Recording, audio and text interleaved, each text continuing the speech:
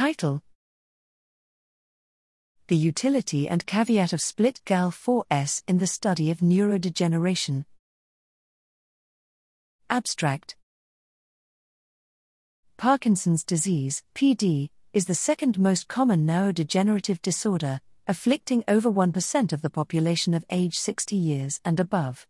The loss of dopaminergic, DA, neurons is the substantia nigra pars compacta, SNPC, is the primary cause of its characteristic motor symptoms. Studies using Drosophila melanogaster and other model systems have provided much insight into the pathogenesis of PD. However, little is known why certain cell types are selectively susceptible to degeneration in PD.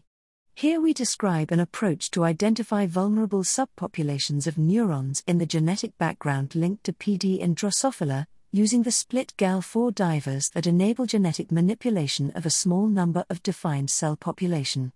We identify a subtype of DA neurons selectively vulnerable in the model of the leucine-rich repeat kinase 2, LRRK2-linked familial PD, demonstrating the utility of this approach.